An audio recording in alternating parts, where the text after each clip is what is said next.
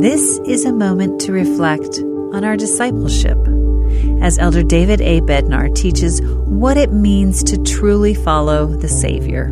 Exercising faith in the Lord is a necessary preparation for following Him.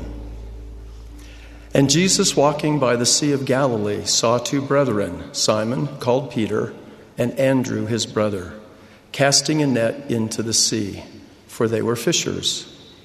And he saith unto them, Follow me, and I will make you fishers of men. And they straightway left their nets and followed him.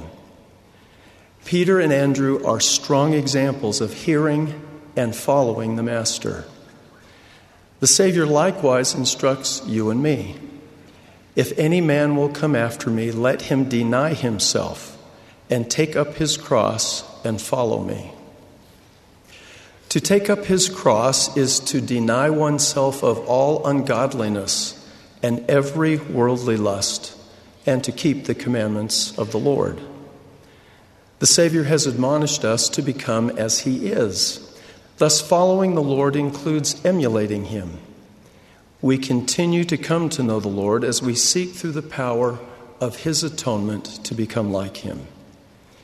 In his mortal ministry, Jesus marked the path, led the way, and set the perfect example. A correct idea of his character, perfections, and attributes provides enduring purpose and clear direction as we follow him on the road of devoted discipleship. Following the Savior also enables us to receive an actual knowledge that the course of life we are pursuing is in accordance with God's will. Such knowledge is not an unknowable mystery and is not focused primarily upon our temporal pursuits or ordinary mortal concerns. Rather, steady and sustained progress along the covenant pathway is the course of life that is pleasing to him. Pressing forward on the straight and narrow path is what he would have us do. Tasting the fruit of the tree and becoming deeply converted unto the Lord are the blessings he yearns for us to receive.